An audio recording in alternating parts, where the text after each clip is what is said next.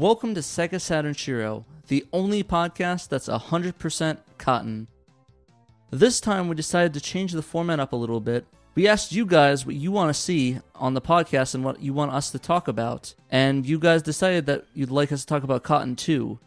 But on top of that, while Cotton Boomerang is such a similar game, you're going to get a 2-for-1 from us, and we're going to cover both Cotton 2 and Cotton Boomerang.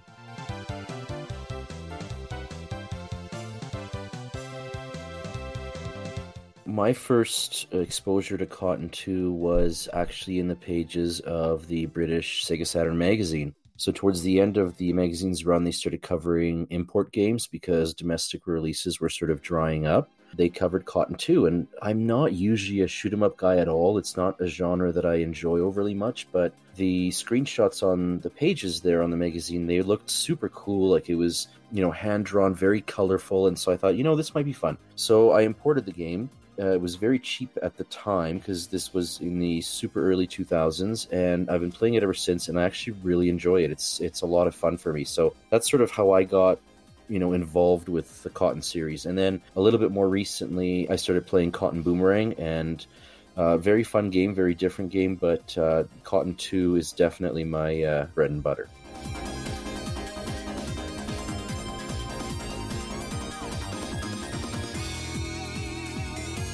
It's a side-scrolling shoot-'em-up. So you control either Cotton, or you can also control Apley, which is the other little witch from the storyline, and it's a 1 or 2 player game, and it's auto-scrolling, so the screen sort of moves and you're sort of going through it. I really enjoy it. It's a whole lot of fun. It's a surprising amount of depth to the game. There's a lot of chains and combos that you can do to rack up some pretty high scores, and from that perspective, it really reminds me of Nights into Dreams, and so maybe that's why I ended up loving it as much as I did, even though I'm not much of a shoot-'em-up guy. For those of you that don't know, Peter actually got a 1cc on it, crazy enough. Yeah, and it's a tough game. I mean, there's sections where it reminds you of a bullet hell type shooter. Other sections where it's not the case, but once you really get the hang of all those chains and combos, it makes it a whole lot easier, and it becomes more of an experience of how to manage everything that's going on the screen. And so, yeah, I mean, yes, I ended up doing it on 1 credit, and it wasn't easy, but it's totally doable. It's not, a game that you're going to have to dedicate your entire life to do, but yeah, it's a lot of fun, and it is doable once you really kind of get to know the mechanics of the game. I was gonna ask, is it your cup of tea? No, I don't really have any kind of history with Cotton other than it was one of those games that I'd be burning to a CDR in like the early 2000s, going through the old ISO zone sites, discovering all these great Saturn imports, and I was like, oh, here's a game that's only like 300 megabytes or something like that. I'll try to download that, And what blew me away is that there's so much game there for being such a small game, It's a beautiful game. It's easy to get into and play. From what I've read and then from what I've heard just talking to you guys, it's just infinitely several layers of depth to it that you can really get into it. So you can kind of get in and sink your teeth in and become engaged. Really mastering it and coming to grips with all the different techniques can take a while, which I haven't gotten that deep with the game, but I appreciate it on an aesthetic level for sure, and just the music and everything. I was going to say I'd played the Super Nintendo one before that.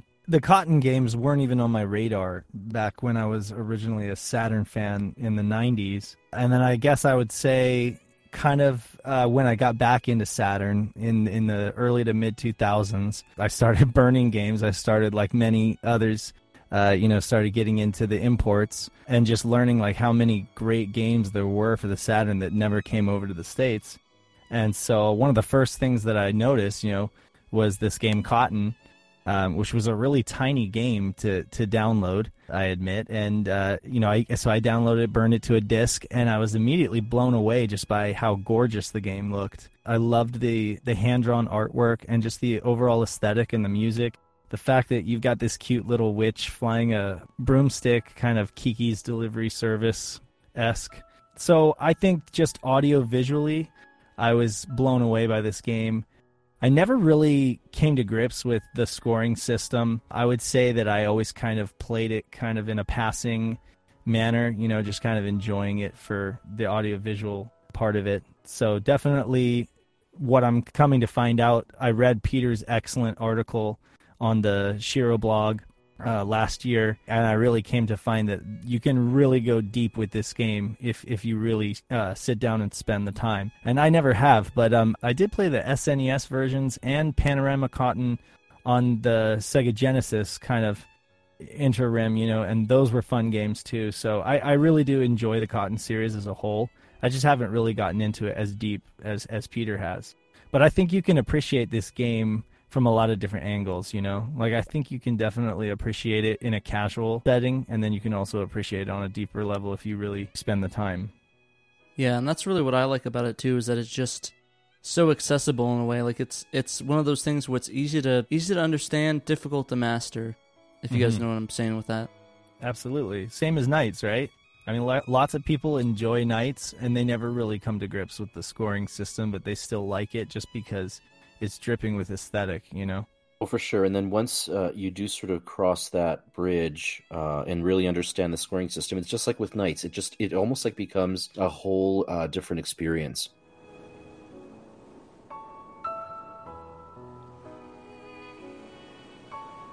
I've gotten into shoot-'em-ups about 10 years ago. I didn't really care for them much before then, and about 10 years ago I really found a love for them. And so I've been experiencing all these little different shoot-'em-ups, be it on whatever system, and especially the Saturn, because there's such good games on the Saturn for that. And as far as Cotton goes, my experience started with Cotton, with Cotton Boomerang, because I have one of those Sega STV units. And I picked up a multi-cart that has Radiant Silvergun, Terra Diver, Guardian Force, and Cotton Boomerang. So I started playing Cotton Boomerang, and then after that, I ended up playing Cotton 2 as the request from the audience and the people that requested it for us. And so I was like, okay, so I'm really interested to see what the difference is between Cotton 2 and Cotton Boomerang, and so I fire this bad boy up, and it's like, oh, this looks exactly like it. And as I'm playing, I'm like, whoa, there's some serious differences here. It was a lot of fun. It's a shoot 'em up that has so much skill involved, and it's like mixing basically kind of like a special move, say like a fighter, into a shoot 'em up, which is just unheard of. It makes the game so much more fun because you can play it as just your standard shoot 'em up, or you can really get in depth and play it as kind of a strategy shoot 'em up to see how many points you can rack up, which makes the replayability on this thing fantastic. So that's something I really enjoyed about the game as well, are those sort of mechanics. Of course, the quarter circle moves and sort of that in-depth mechanics, like the grabbing and the freezing of the enemies, and just sort of throwing people around, and just the different strategies you can use to versatilely use your weapons, similar to how it's done in a Radiant Silvergun, except on a more straightforward approach. Oh yeah, absolutely, because it just creates so much diversity within the game itself, and not to mention it just looks gorgeous. Years ago, I was at a convention called ZapCon in Phoenix, Arizona, and they actually had a STV arcade machine modified with all the Cotton banners and everything. And they were playing Cotton Boomerang, so that was my first experience, and I didn't know what it was at the time. It was like these witches on brooms and stuff, this flying hat, and I was like, whoa, what is this game? It's so cool. And as I kept playing, it was really fun. I was bad at it, but it was really enjoyable, and the convention ended, and I was like, oh, that's really cool. I would have loved to play that like at home or something. Then I learned about, Cotton 2 on the Saturn, Cotton Boomerang alongside of that, and I thought at first I played Cotton 2, but in reality it was really Cotton Boomerang. And I sort of got more into the series and saw that it was on several different platforms in Japan. I mean, the first one is on both the TurboGrafx 16 CD or the PC Engine CD and the Sharp X68000 machine. It also was on the PS1 on top of that. Of course, the US got none of those versions, mostly because, one of the systems was dead, the other one was never released in America, and Japan only, of course, for PS1, because they all want polygons in America, right? Yeah, so I didn't get to play those at all, but, of course Cotton 2 came on the Saturn. I don't think we ever got any Cotton releases in the Western to begin with. But yes, when I started playing more Cotton games, doing research, I got Cotton 2. I found the, 100% Cotton on the Super Nintendo, which is a lot of fun as well. Actually, shout out to Johnny Amano. He made me a repro of the Panorama Cotton for the Genesis. So that was really cool, and that was sort of my first forte into it, and, I've just been playing from there. Yeah, so I kind of tiptoed around Cotton for a long time. I've been playing shmups for probably more than a decade. Started with Darius a while back, and then just kind of spiraled out from there. I'd known about Cotton. I'd probably seen it on Racket Boy for the first time. I think that's the first website where I saw it, and it looked cool. I played Shikigami no Shiro 2 exclusively as the character who's the witch on the broom. Eventually beat it. Kept thinking over the years, I gotta try out Cotton. I gotta get around to Cotton. I just never did. So thank you, listeners, for voting for it. Otherwise, I probably would have never played the damn thing. It's a ton of fun. I really dig it. I went into it blind. I didn't look up anything about like what the controls were or how to play it. And so when I started, I just, saw, okay, so you have a shot button, and you have a screen bomb button, and you get power-ups kind of like Parodius or Twinbee, where you shoot the little jewels that come down, and then that changes whatever power-up you get from it. And then eventually I discovered, there's a grab button. And I'm like, okay, cool, that means I can grab, like, the jewels. And then I'm like, wait, I can grab bad guys. And I can grab, like, certain types of enemy fire, or, like, entire body parts of giant bad guys. And, like, okay, this is kind of crazy. You can't grab everything, but most things I found were grabbable. Like, there were some enemies that I had a hard time with, like the ones that were, like, the little turrets in the ground, those little plant turrets. I always hated those, and then I'm like, wait, I can just grab it and throw it, and then it's gone. Like, that's great. So, I hate tea time. I'm bad at tea time. For some reason, I can't get them. The trick with tea time is to not only try to run into them, but also shoot them as well, because even though you don't collect them, you still get 500 points for shooting them. Really? I didn't know that. Okay. I was trying that, and a lot of my shots would go would seem to go right through them, like there was no collision. I saw you do it. Okay, it could be my timing, but I saw one of you guys do it, and I was like, okay, I never knew you could just shoot them, so I tried that on my stream, and I was having trouble with that. At least it didn't seem like it was registering all the time. I think that was when I was streaming it, and Pat was watching me. He's like, That's shoot right. them, Ben, shoot them. That's right. Ben, you were doing it, yeah. Your Shoot stream 'em, Ben, actually shoot went 'em, a lot do it. better. Shoot it. Do it. Just do it. Shoot the tea.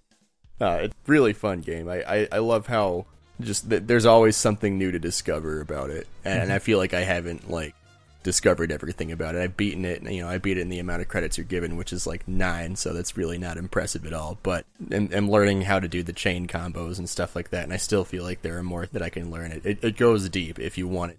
So, really, really good game design. Yeah, but before moving forward, I kind of want to make a proposal to our audience and everybody. I think there's time for a new genre. We have several genres inside of games, but I think we need to go a little bit deeper and make a new genre instead of the shoot-'em-up genre. And that genre is, of course, what I'm going to dub the Kiki genre. Now, you might be asking, what is the Kiki genre? Well, those are basically any shoot-'em-ups with a girl or someone on a broom shooting at enemies in a shoot-'em-up style. So vertical or horizontal. And the games that I'm going to propose in this genre are as follows: Gunbird, Gunbird 2, Magical Chase, Cotton, Cotton 1, Cotton 2, and Shikigami no Shiro. Pointing it out because it's kind of weird how many shoot-'em-ups have these girls on brooms, or the cute-'em-ups. And I think maybe one of the Parodiuses have somebody on a broom, right? I could be wrong, though. I think so, yeah. I can't. So what are your guys' thoughts on this genre, or the appearance of all these shoot-'em-ups with girls on brooms?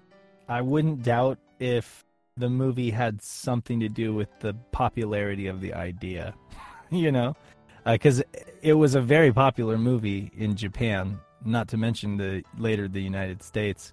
And I mean, wouldn't think it would be too much of a coincidence that, these game developers were like, let's make a game out of that, or let's incorporate that idea into a game, But even if they have nothing to do with each other, it does seem like you got a lot of, game developers copying each other at least. They put a witch on a broom in their shooter, so let's do the same.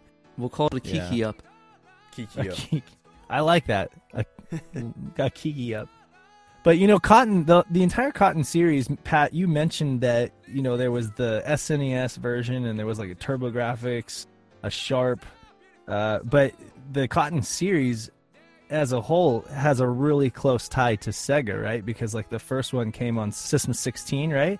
And then like you had the STV, right? The Titan board. Yeah, and then there was of course the like the dedicated hardware Naomi for both Cotton and Cotton Boomerang, or Cotton 2 and Cotton Boomerang. So I know like it's made by Success, right? Which Success, they've been in business for like 40 years now. And I know that the Cotton series as a whole has always come out on Sega platforms, like primarily, right? Like they kind of are born in the arcades, and then they come over to the home consoles as ports. But like you had the Sega 16 version, and then you had the STV version, which came over in like a perfect port because it was the Titan system, right? Yep. Yeah, it's basically a Saturn in there. Does anybody know if Cotton, Cotton Rainbow Cotton was a Dreamcast game. Yeah. Yeah. did that come out on the Naomi, like in the arcade, or was it just a Dreamcast? I think there was just a home port, same vein as Panorama Cotton and 100% Cotton. I gotcha. But speaking of Panorama Cotton, there was something really cool about that. It really was one of the first weird special editions that I think they released, because back in Japan, you can get it in a special edition with like little teacups, which are now going for thousands of dollars. It's very pricey, but it's actually really cool. That game's really rare. Panorama Yeah, Cotton. on top of the rare game itself, because I think it's like maybe $500 to $800, and the teacups put it close to $1,500 to $2,000. Well, yeah, the Genesis didn't do very well in Japan, so they didn't make very many of that. Yeah, part of me, my friend actually got one a year or two ago, and I really want to ask him if I can actually drink from it, but I'm petrified of breaking them. Like, Right. Petrified. I'll just tell him it's tea time. It's tea shoot time. I just Shoot- I just yeet it just on the shoot floor. Shoot it. Just shoot it. Shoot Yeah. it. Just Shoot it. I take Shoot it it. to the Points range that and way. just shoot it with a gun. Shoot it. Shoot it. No. So they actually did that with the re-release of the Cotton games. They're actually doing a re-released remaster of it where they're putting it on both the Sharp X68000 as a repackage of that. I think some changes. And also making a new port on, I think, PS4 and a couple other consoles and PC. And they actually had a special edition with the teacups in it as well. Unfortunately, I think a lot of us missed the boat on it. I think you can still maybe order it on their shop, but I think it's the Beep Shop or something of that nature. So if you want to go look that up, I'll share out their page on Twitter and Facebook if you guys want to check it out. Hopefully they'll still have some stuff in, but I'm kind of waiting for a Western release for that, and hopefully we'll get some teacups through Limited Run Games or whoever decides to put it out in the U.S.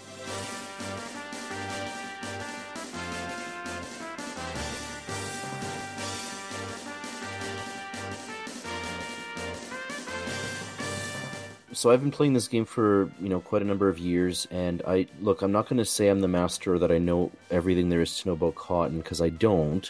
But I do find that there's some pretty cool scoring mechanics that I've sort of figured out or become aware of. So first of all, for those of you that own the game, if you check out the manual, obviously it's in Japanese, but it has diagrams for 4 different ways of attacking. And if you translate that, then you've sort of got a tornado shot, a wide shot, and then sort of an upper and a lower shot. And so those are the 4 that are listed in the manual. But then there's some fine print just below that, and it says, we're only telling you about these 4 shots, but there's 10 other types of shots that are available in the game. And I just noticed that the other day. So I'm not actually sure what these 10 other methods of attack are. I'm going to have to sort of research that and check it out. But clearly, Cotton's got just a ton of different moves at her command. So 2 of my favorite that I use constantly are chains and combos. So essentially chaining an enemy is it's possible to capture an enemy in one of the elemental crystals that you're using. So it could be either fire or ice, or you've got wind, which is the green one. And there's also light as well, which you can get later on.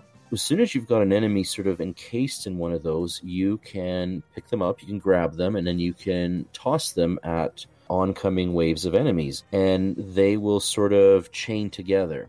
And so you're going to wipe out all of the enemies that are coming at you, and then your chain is going to grow. So if you've got an enemy that's sort of captured, and then, a wave of 5 enemies comes at you, you throw that captured enemy and it'll wipe out the 5 that are coming, and then you'll have a chain of 5. And so the idea is to not lose sight of that captured enemy that you threw. It'll bounce around the screen for a little bit before eventually popping or vanishing. But you can either shoot it to sort of keep it alive and bounce it up a little bit, or you can swoop in and grab it. And then if you grab it and then toss it at the next set of enemies, the next wave of enemies that's coming, then your chain will remain unbroken. And every increment of 10 that you get in the chain, you get a score multiplier of 10,000.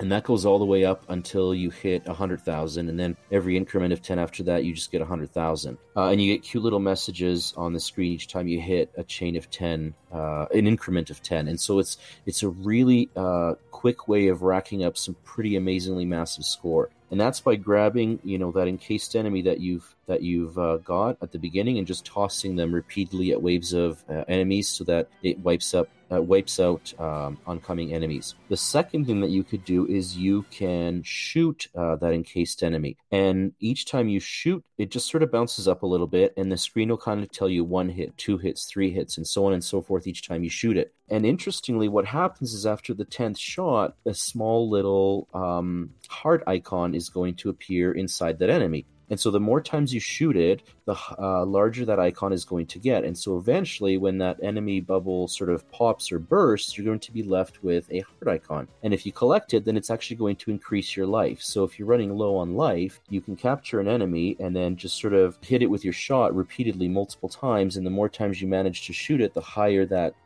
power-up life icon inside is going to get. And the easiest way to do that is, of course, find some sort of a crevice or a wall that you can pin that enemy against and just repeatedly shoot over and over. So I've gotten it to the point where I've gotten over 100 shots in before taking it and then just bursting that bubble and then just getting a huge, massive life boost. So, that's one clever way to sort of get this game done in using just 1 credit, is if you're running low on life, you can actually rebuild some of your life by sort of shooting an encased enemy that way. Why this is sort of hard is, of course, the screen auto scrolls, and so you're constantly moving forward, and then enemies are obviously constantly coming at you. So you not only have to avoid the enemies and their shots, but you also have to make sure that your encased little bubble doesn't end up touching any of the enemies, because then your links end up just becoming a chain and you lose that little life icon. So it's a real interesting balance that you have to strike between whether you want to go for these chains and just rack up huge points, or whether you need to take a little bit of a break from that and see if you can get yourself some life energy back. So that sort of dual aspect and that sort of management aspect is really, really appealing to me. So those are just 2 techniques that I use consistently through the game, and that sort of helps me get through just on 1cc and with a really high score. But like I said, there's more depth to this game than just that, based on what I was able to sort of read in that manual. So it'd be interesting to see what else is sort of possible in the game. But so far, it's a ton of depth. Just those 2 techniques can really change the way that the game plays for you. Breathe, Gotcha. Peter, breathe. Yeah, dang. Breathe. Cool down. He's on fire. You were on fire, yeah. Oh, Yeah, that's but awesome. no, that's the way I sort of played it. I didn't really realize how in depth that is, Peter. That was insane.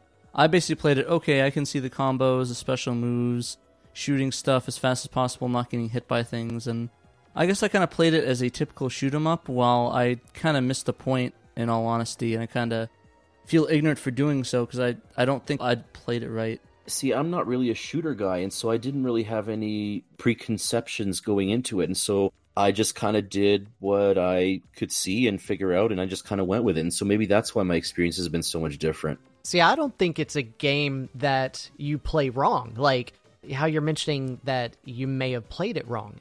This is a shooter, or it can be a strategy shooter, and you can play it so many different ways. And I think that's what's great about this game.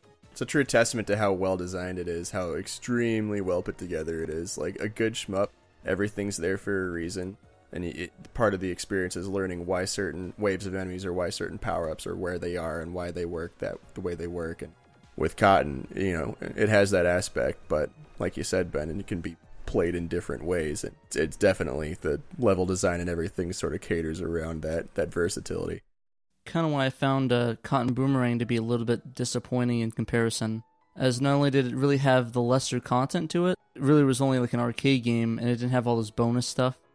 It kind of was missing that like it wasn't. It was a different strategy, and it didn't really have that depth that I thought that the first one felt. And maybe you guys felt similar with that game.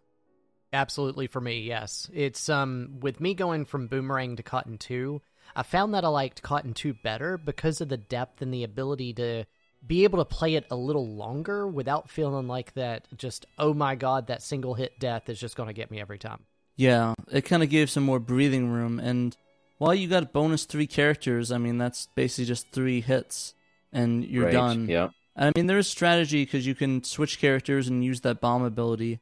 And you also lose, that, because the way that it changed where you have to keep mashing the button to do your attack versus holding the button down. Because if you hold the button down this one, it does that main giant attack.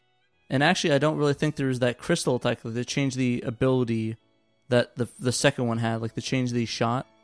It seemed just to be, you just get levels up and you get different shots as you level up. Definitely is a different experience. The one-hit wonder sort of aspect to it is definitely a little bit off-putting. But, I mean, I've got to give it more time myself. There's got to be some sort of a twist or trick or whatever to it that maybe I haven't experienced yet. But it looks the same as the two games look so similar, and yet they play very, very differently. So, who knows? There might be more to it, but much like you, Pat, I mean, all I was able to find so far was you can sometimes get these like shields, these one-hit shields, and so you essentially become a 2-hit wonder. But still, I mean, for a fast-paced game like that, I mean, 2 hits and you're done. That's that loses a bit of the appeal for me. Yeah, not to mention they sort of take out the story as well. I mean, it's mostly just like an arcade attack. Right. Not that you can really understand. I definitely get you can't understand it, for sure. Yeah. I guess it's just actually, that's kind of funny to think got about. What you meant. I got what you meant, though. Yeah, it's kind of funny now I'm thinking about it. It's like, oh, there's no story, but it's like, I skip it anyways. Well, Peter included it on his article on the Shiro website. But then again, like, for what story it is, it's hardly a story. What's great Yeah. is it's such a complex game, and yet the plot is they're just chasing after candy. Yeah, basically. Yes, it's bonkers for sure. Kids in a candy store. I would be more forgiving for the game, but with that price tag, it's kind of hard to justify that much money, like in the hundreds range, for just an arcade experience, I guess. Right. I mean, no one plays a shmup for the plot line. I mean, maybe there's a few out there where you do, but I feel like, especially with Q-em-ups, no one really plays them for the plot. It's like Kirby Squeak Squad. The entire plot of that game is Kirby trying to get his stolen slice of strawberry shortcake. It's not even an entire cake, it's just a slice. He fights off hordes of enemies just to get it. And that's like in Cotton. They're going through hell to get some willow candies. And that's it. They're dodging hordes and waves of bullets and giant floating monsters just for some candies. It's great. Don't forget the tea time at the end. That's important. And tea. Yes, and for tea. Yes. One thing I want to quickly mention about the tea time that I noticed, the teacups that are falling on the screen, they have 2 different kinds of kanji on them, and they're going way too fast for me to read them, but there's actually 2 different kinds, and one of them, if you collect them, just incrementally increases your life bar, whereas the other kind, as you collect them, increases your weapon level. And so, like, Cotton's shots actually have 5 separate weapon levels. So obviously level 1 is super weak, your shot's really tiny and doesn't do a lot of damage, and then you can go all the way up to level 5, in which case your weapon is super powered up. And so the tea time at the end, so I think if you shoot the cups, then you just get points, and if you collect them, then you will alternate between increasing your life bar a little bit and increasing your weapon levels, which themselves have tiny little sort of bars that fill up, and once they fill up, then it goes to the next weapon level. So it's interesting, the tiny little sort of details and nuances in the game, and that all just sort of add to the massive depth that this game has. So as somebody who kind of has approached these games casually, I think that maybe other people will be able to relate. Like you said, these games are they're out of my price range to spend on like a cutesy shooter, right?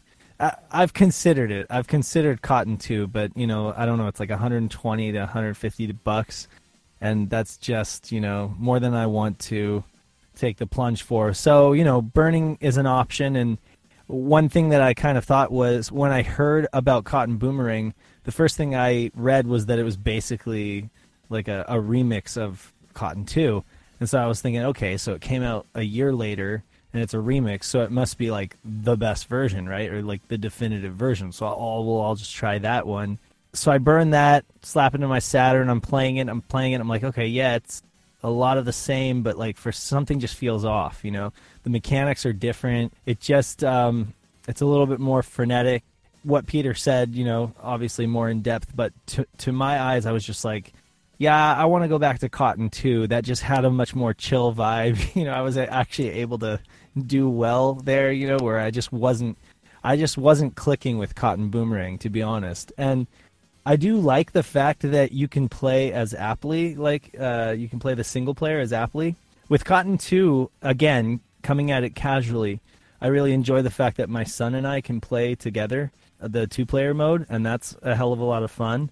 Although I will say that the character sprites are so huge that it's kind of difficult dodging things at times, the way you would like with a regular standard shooter, because the hitbox is obviously a lot bigger. I noticed that Yeah. like it was just so the characters were so big, so it's like you only have like a small section of the screen to even maneuver, and you can't even. I attack. guess it's like, yeah, exactly. It's kind of a pro and a con, you know, because like big sprites, they're beautiful, you know, but at the same time, it's kind of, you know, makes it more difficult when you come at it as a shooter.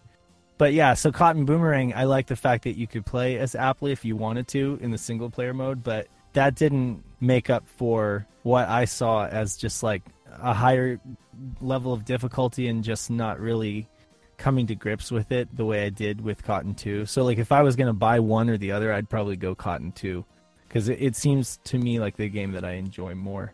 Yeah, for sure. I definitely agree with you, Dave. I don't know why Cotton Boomerang is more expensive. I'm guessing it's sort of a rarity thing. I do have to say that I completely prefer Cotton 2 over Cotton Boomerang. But there's still some good things in Cotton Boomerang that you should definitely try if you haven't, though, especially the ability to play as the fairy assistant and then Appley's hat. A talking you're hat. right. Yeah. Sorting hat. Is that the sorting about to hat make that from joke. Harry It's the Potter? sorting hat, yeah. Let's face it, it's the sorting hat. Gryffindor! It's the sorting hat. Gryffindor then shoots a bunch of ice at you. I'm a Ravenclaw, by the way. Ravenclaws for the Just win. thought I'd let you know. Oh, Traitor. Hufflepuff boys, stand up. I'm a Hufflepuff as well because it just Sweet. sounds so cool. Hufflepuff, Peter. you know. Gryffindor over here. Are you? Dude, we're all the good characters. Ben's so brave. Good thing none of us are Slytherin. Right. Those are the cool guys.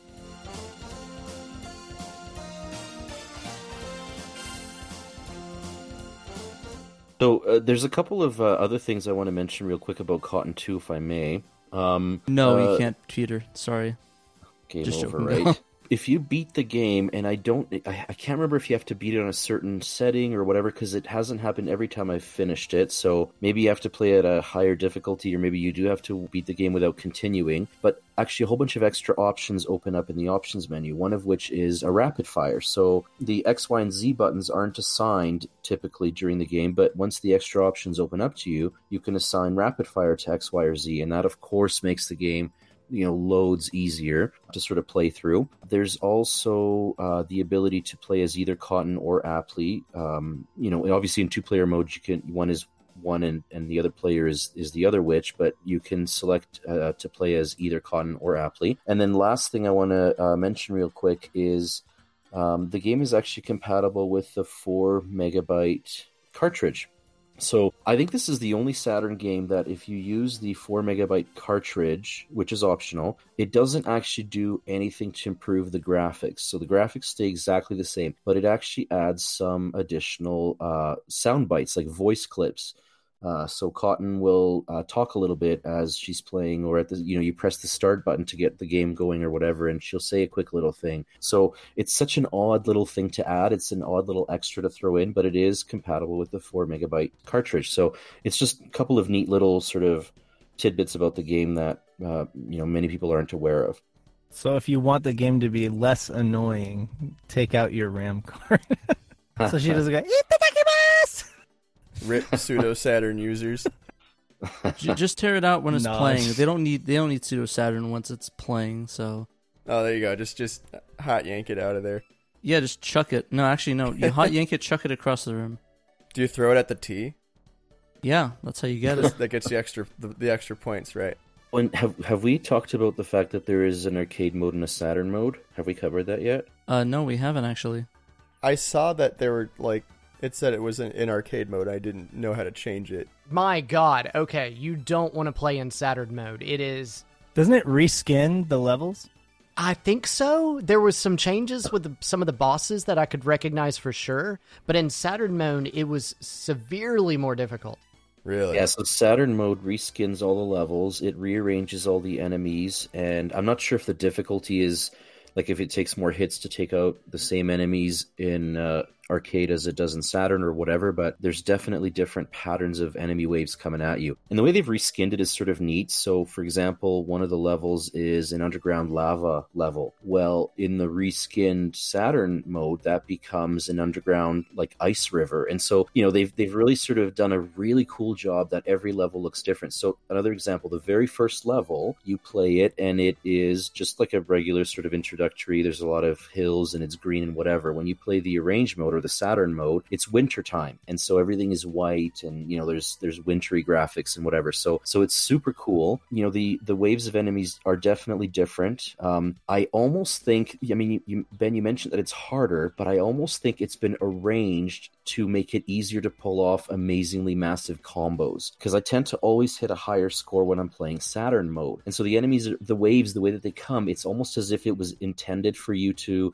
take advantage of them and ultimately score much higher. I mean, that's been my experience anyway. So to me, I mean, for a single disc shooter, this game has given me so much enjoyment and so many cool little surprises that, you know, it's just been so much fun. You know, that's a good way to look at it. Well, Ben, also with the Saturn mode, I did notice that you can actually map rapid fire and special moves to a single button. You can't do that in the regular arcade mode, so even though it might seem a little harder, you have those going for you. You know, just being able to map your special moves to a single button. Oh, that's really cool. I didn't realize that. Yeah, I actually didn't know that you could actually bind that, because I know in Cotton Boomerang you actually have those mapped to buttons of special moves. But I didn't know that was the case in the Saturn version. Yeah, just in Saturn mode. And then also the rapid fire you can map to a single button as well. So you can have both rapid fire and special moves just with the tap of one of those 6 pads. It's not as satisfying to do though as doing the quarter circles on an arcade stick and hitting the button. True. Nothing Using like a beats really clicky arcade stick.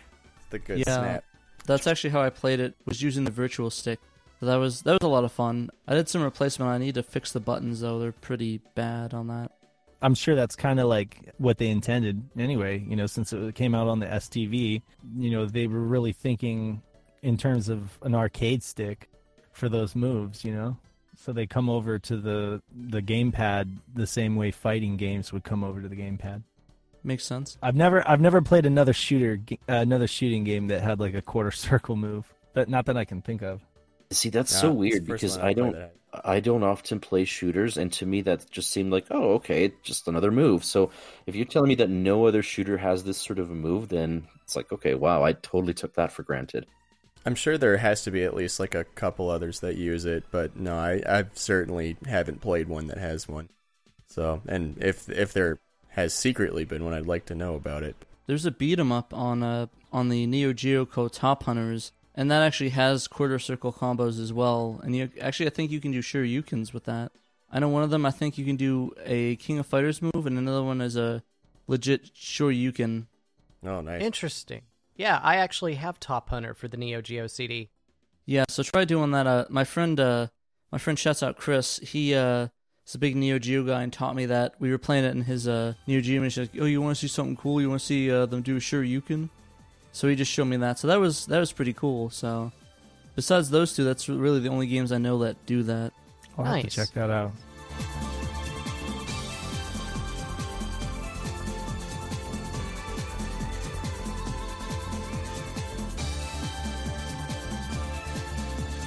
For those of you that pick up an original Japanese copy, if you open it up, not only does it come with a spine card and then a regular manual, but it also comes with a 1998 calendar. The game released at the end of 1997 on the Saturn, and so this little calendar, it's actually just 6 square shaped hard cards, and each side of these 6 cards has a month and a little calendar, and you've got little graphics of Cotton and the sorting hat and whatever. And so in order to get a complete copy, not only do you have to have the disc manual and the obi strip, the spine card, but you also have to have all 6 pages of the 1998 Cotton calendar. So just for those of you that are completionists, collectors, and channeling K a little bit here, but you have to make sure that you have to have the 6-page calendar as well. And if you'd like to reuse that calendar, you may reuse it in the year 2026. So if you're listening to this podcast in the year 2026, go pick up that calendar and you can actually use it now. So Nice. But you said it's only 6 months, right? No. It's 6 hard cards, but they're double-sided. So there's 2 months per card, so it's 12 months. Okay, so cool. So you can use it for the full year. So those in 2026 that are listening to this, go pick up that game and use the calendar, because you may use it for this year. Or go buy a 2026 calendar like a normal person. Or just go have tea. It's $150, so it's not too bad. Oh, okay, that's not. But not... in 2026, 2026 with inflation and everything. Inflation, Probably $300. Listen. increased run cost out of of tea. Listen, you could embargo. waste your money and like print out a calendar that's similar to that for what, maybe $25, maybe less than that, or you can go big boy and get a now $600 calendar and use that on your wall. I mean, that'll be pretty cool. I mean, it's going to tank your value of your collector thing, but you know. Probably buy it from some bootlegger on Etsy. Probably, yeah. Yeah, I mean, but like I said, you guys in 2026, go ahead, put that on your wall and enjoy your $600 calendar.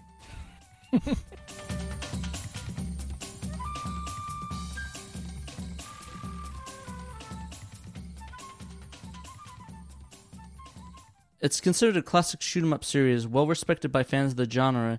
It remains one of the most obscure franchises in the already obscure shmup fan base. So yeah, I kind of agree with that. It's sort of a little bit not well-known, right? It's sort of, I guess, one of those in-the-know sort of shoot-'em-ups, compared to something like Gradius or Darius or something of that nature. So for a series that's seen releases on the Genesis, on the Saturn, on the Dreamcast, none of that has ever come out in the West. So they've been stuck in Japan, these titles. So, it's no wonder that they're obscure.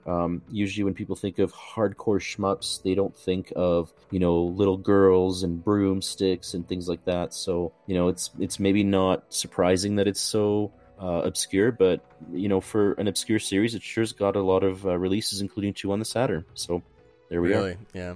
It's well respected, but it deserves a lot more than what it's getting, I guess. I mean, yeah, there really has been an official release since, 2003, right?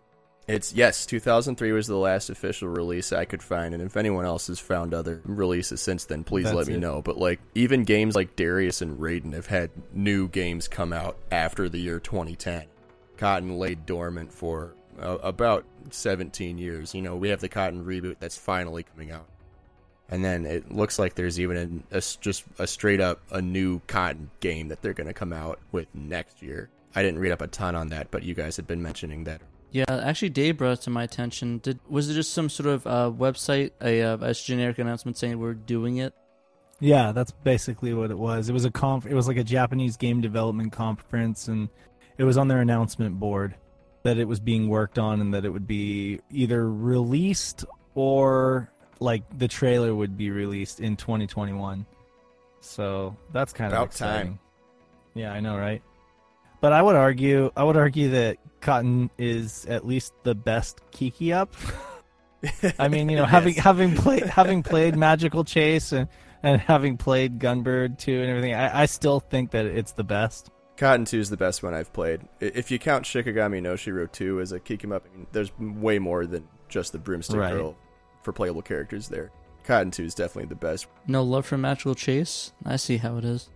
No, Magical Chase is great, and it's also very expensive. but it's not it's not a Cotton 2. You can't afford a $1,500 game, Dave. Come on. I can certainly download it and enjoy it. but I still would take Cotton 2 over it. Fair enough, fair enough. One of the things that was brought to our attention was this Saturn groups. So the Saturn groups, there was a discussion for Usenet, right? Yeah, so Usenet was essentially a social networking tool that was popular in the 90s. It was essentially done through email chains as far as I understand. So Google bought it, and just kind of going back and looking at it, if you go through the Rec Games Video Sega, you'll find if you search any game in that group, you're going to find a lot of info about the game itself and people talking about playing it in posts that were made. Cotton 2, there weren't a lot of people talking about. Going back on these Usenet posts, you'll find that imports were really popular in America, and starting in about 96, 97. Stores were straight up selling Japanese games alongside region breaker cartridges like on the shelves on American soil. Like, it became a pretty commonplace, at least according to these Usenet posts, and the stores that would post with their list of games they're selling. A lot of them would be Japanese imports. So it came out in Japan on December 4th, and there was actually an American store selling it by December. You know, it's kind of interesting. I actually remember some of those little mom and pop stores that did these imports. Right, yep. It was pretty commonplace in the late 90s. Like, it was more common than people would think now. There's some other posts on Usenet, just people talking about, what shoot 'em up should I get? Or what are some of the good import shooters? And Cotton 2 gets brought up in those. They were the cool kids, so... Do you know what, though? I mean, I have to say that 3 of my most expensive imports I picked up back in the day thanks to these sorts of groups and threads and whatever on the internet. And those were Cotton 2, of course, as well as Radiant Silvergun and Castlevania Symphony of the Night. So these 3 Saturn titles, which now are, of course, tons and tons of money a piece, I ended up picking up on the cheap simply because people were talking about it back in the late 90s. And that's when I figured, I may as well see if I can pick up an import, and they weren't all that expensive just yet. So I'm really sort of thankful for those sorts of groups and the fact that people were starting to jump in on the import bandwagon. I think that's really cool. Yeah, I really wish I was sort of old enough to get into that scene back in the day. I mean, I think when that was dropping, I was like 8 or 7 maybe. I'm sorry, guys. I let you down. I should have been on that Usenet buying these import games. Well, see, by the time that Cotton calendar is valid, like myself, Dave, we might be dead already, but at least you guys will be there to carry on the legacy, so good job. I hope you don't die in 2026. Yeah, actually, EB in the mall. I was a freshman in high school in 97, but the EB Games, Electronic Boutique, in my mall did that whole, region breaker cart right next to import games. I remember I kind of got into that with Shenmue 2 on the Dreamcast. So I was a little late to that party as far as the Saturn is concerned. And had I done so, I might not be just like the diehard US long box fan that I am, because I might have gotten into imports a long time ago and be more nostalgic about them. But it's no joke. Saturn's got just heaps and heaps of excellent import games, and a lot of the shooters are, unfortunately, we just didn't get a whole lot in the US. But yeah, Cotton 2 is one of the good ones, really. Yeah. I mean, and that's saying something, because there are so many good shooters on the Saturn, but I would definitely put it in the top 10. And I mean, like, there are easily maybe 30 good shooters or more on the Saturn, but I would definitely put Cotton 2 somewhere in the top 10. Absolutely. Correct me if I'm wrong. Maybe even, I don't know, top 5, but it's up there. Definitely. Because it offers, like Peter said, it offers something unique enough, something different enough. Like Radiant Silvergun might be in that conversation too, even though some people kind of hate it. They don't like the fact that you have all your weapons at once. It's so anti-shmup. Whereas like Battle Garaga is like your traditional shmup, and it's like shmup to 11. It's just everything turned up to the max. But Cotton 2, as I'm finding out, especially by listening to Peter talk about it, it really does strike a chord and a similarity with like Nights into Dreams, like that kind of, yes, you can just kind of dip your toe in and play it casually, but there's so much more going on there. And it really gets addictive, And if you really chain those combos and stuff, then you're playing a whole different game, basically. So I think in that term, you really could say that it is one of the better shmups on the Saturn, considering it offers something so unique. What makes it great is it's a bridge between people who play a lot of shmups and people who don't. The fact that Peter plays it and enjoys it so much that he friggin' one credit cleared it. And like Ben mentioned, with how there's no wrong way to play it. Like, you can play it like a regular shmup. You can dodge the bullets and focus on just mowing down the waves of enemies with your attacks and your bombs. Or you can go the chain route, grab stuff. There's no wrong way to play it, and you're going to have success either way. It is really a nice bridge between those two audiences. So, if you hate shmups, don't be afraid of Cotton 2. The witches and the Sorting Hat, they don't bite. It's tea time, witches.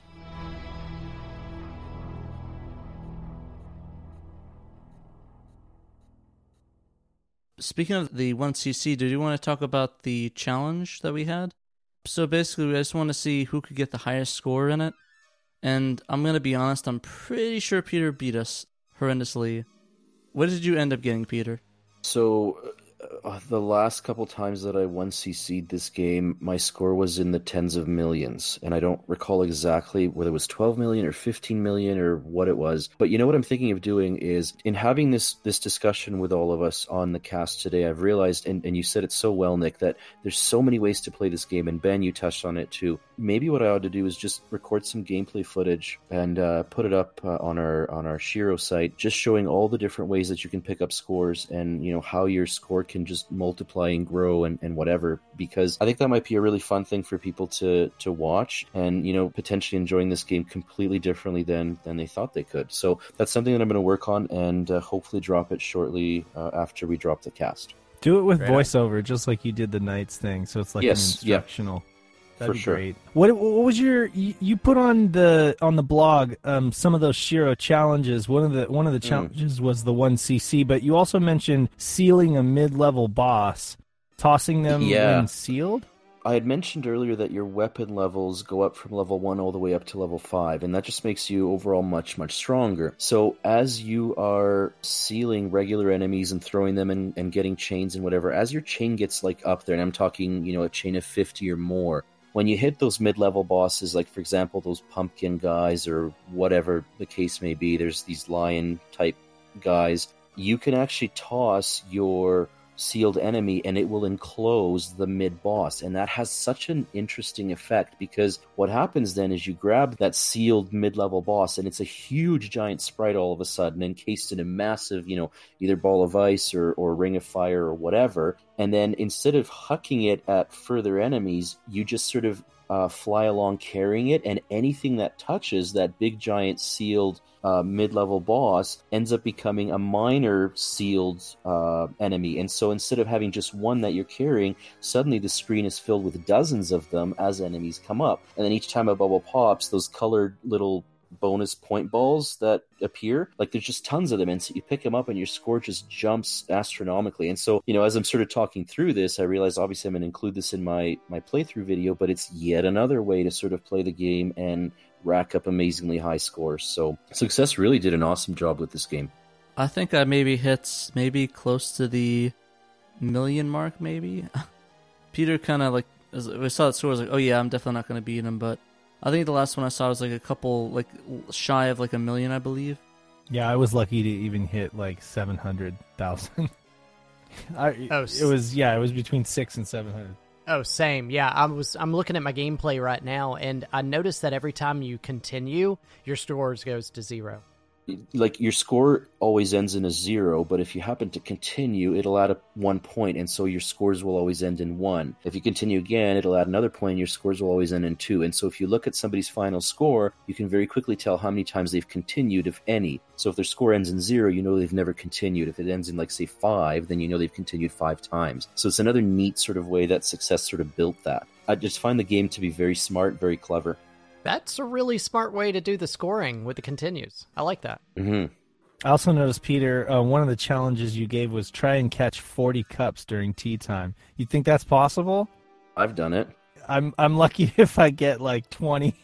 It's hard. It is, but like in some levels there's nothing beneath Cotton, so the cups are just falling, and in other levels there is ground, and so they can bounce off. And so if you kind of position yourself in a groove where, lots of things are going to bounce off and collect in, you can really pick up a lot of them. And so, there's, even for tea time, there's different strategies. So just going back to what Nick was saying, this very much is a bridge for those that sort of don't often maybe play shooters, that you can get into a shooter that doesn't really often act like a shooter. And so you can get a lot of really good gameplay out of it.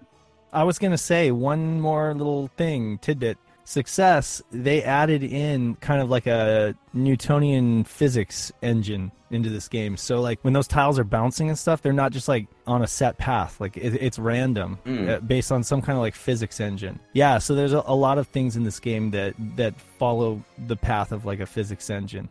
Primitive physics engine, but still, it was an upgrade to like the previous Cotton games. I noticed that same thing where like there's actual physics to everything. Everything had like a weight to it. Mm-hmm. It was really weird, and it felt like there was actual physics in it. So thanks for bringing that up, Dave. So if I look at some of the challenges that I wrote in my article, and my article at this point is a couple years old, but one of them was obviously try to get a chain of 100. And it's really cute. The game, every time you hit a multiple of 10, it gives you a quick little message in the upper left-hand side of the screen. So it starts with like, wow, and then it goes to super, and then by the time you hit over 100, it's going crazy. So it's really neat. So try to get a chain of 100. That's sort of a fun thing to do, and then also try to get 100 hits when you're trying to build up the life icon inside of a single enemy, because that can really that can refill up to half of your life bar. So if you're running low on your life bar and you need to refill it, that's one cool way to do it. And if you sort of position your sealed enemy sort of in a corner of the map so it's stuck there, you can kind of come up right close to it and just shoot away. And so you can very quickly get up to 50, 60, 80, 100 hits. And then after that, you let it pop and you pick up a huge giant, life bar icon. So get 100 combos and try to get 100 hits on a sealed enemy. I think those would be two super good challenges to start with. I have a challenge. Did anybody else besides me play 2-player? Oh no, I didn't. I was going to say I don't. Yeah, it's a lot of fun. So I challenge people listening to find a friend and play 2-player with this game, because it is difficult, like I said, weaving in and out of the enemy waves, seeing as your sprites are so huge. But that said, I thought it was a lot of fun, and I actually thought it was more fun playing with another player than just going solo. And if you don't have an extra friend, you could play with your feet. This is true. You do the two-handed technique. Or you can get the arcade stick on the floor and use a regular Saturn pad with your hands. True. Or you could tie like a broomstick from one arcade stick to another, so that like everything you do over here is like mirrored over there. No, I'm just kidding.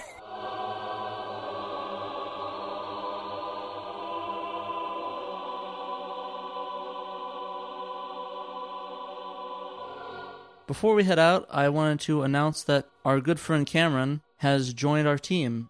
He is going to be managing our Facebook group and our Facebook page. So he already made an introduction post on the Facebook group. If you want to go around, see him with his cool glasses and his cool 80s-esque hipster pose with his Saturn, go ahead and give it a like, because I think it's probably one of the funniest photos I've seen of him. And he's got some really funny photos. And he's also a fellow Canadian, right? Yeah, absolutely. So I'm super excited to slowly build up the Canadian contingent of Sega Saturn Shiro. It started with me. Now we're up to 2. Before you know it, we're going to be flying the Canadian flag.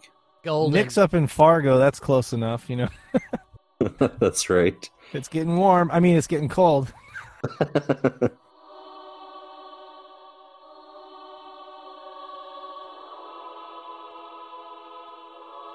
I think that's it, guys. So I guess from us, we want to thank you for participating in the poll. We appreciate picking Cotton 2 because we all love it here. So thank you for picking it.